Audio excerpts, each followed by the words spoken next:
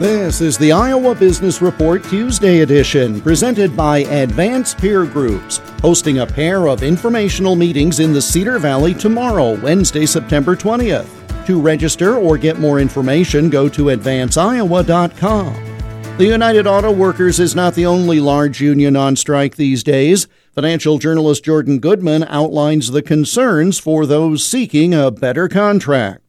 Typically, UAW will pick one of the companies as their first target instead of striking all three, but it's not determined. They could strike at all three, but they do have separate contracts with the companies with UAW. They're all very, very similar when it comes down to it. Sean Fain is an avowed communist Marxist. That's who you're dealing with here. His favorite authors are Marx and Engels and Trotsky, people like that, and this is his chance to bring down capitalism. So that's the person they've elected as the head of the UAW. It feels in a certain way similar to what's happening in Hollywood, this kind of existential crisis here, which has gone on for well over 100 days at this point, where the writers and actors want bigger pay from a smaller pool, which is the streaming pool of revenue, and they want protection against artificial intelligence, which the movie studios are not going to give them.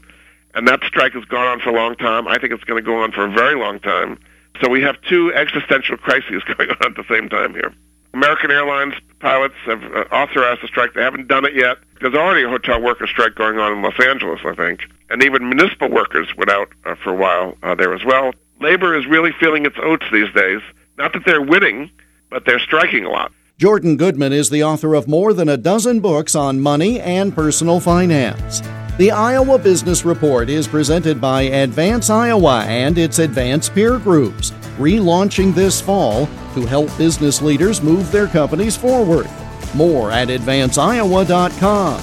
I'm Jeff Stein for the Iowa Business Report.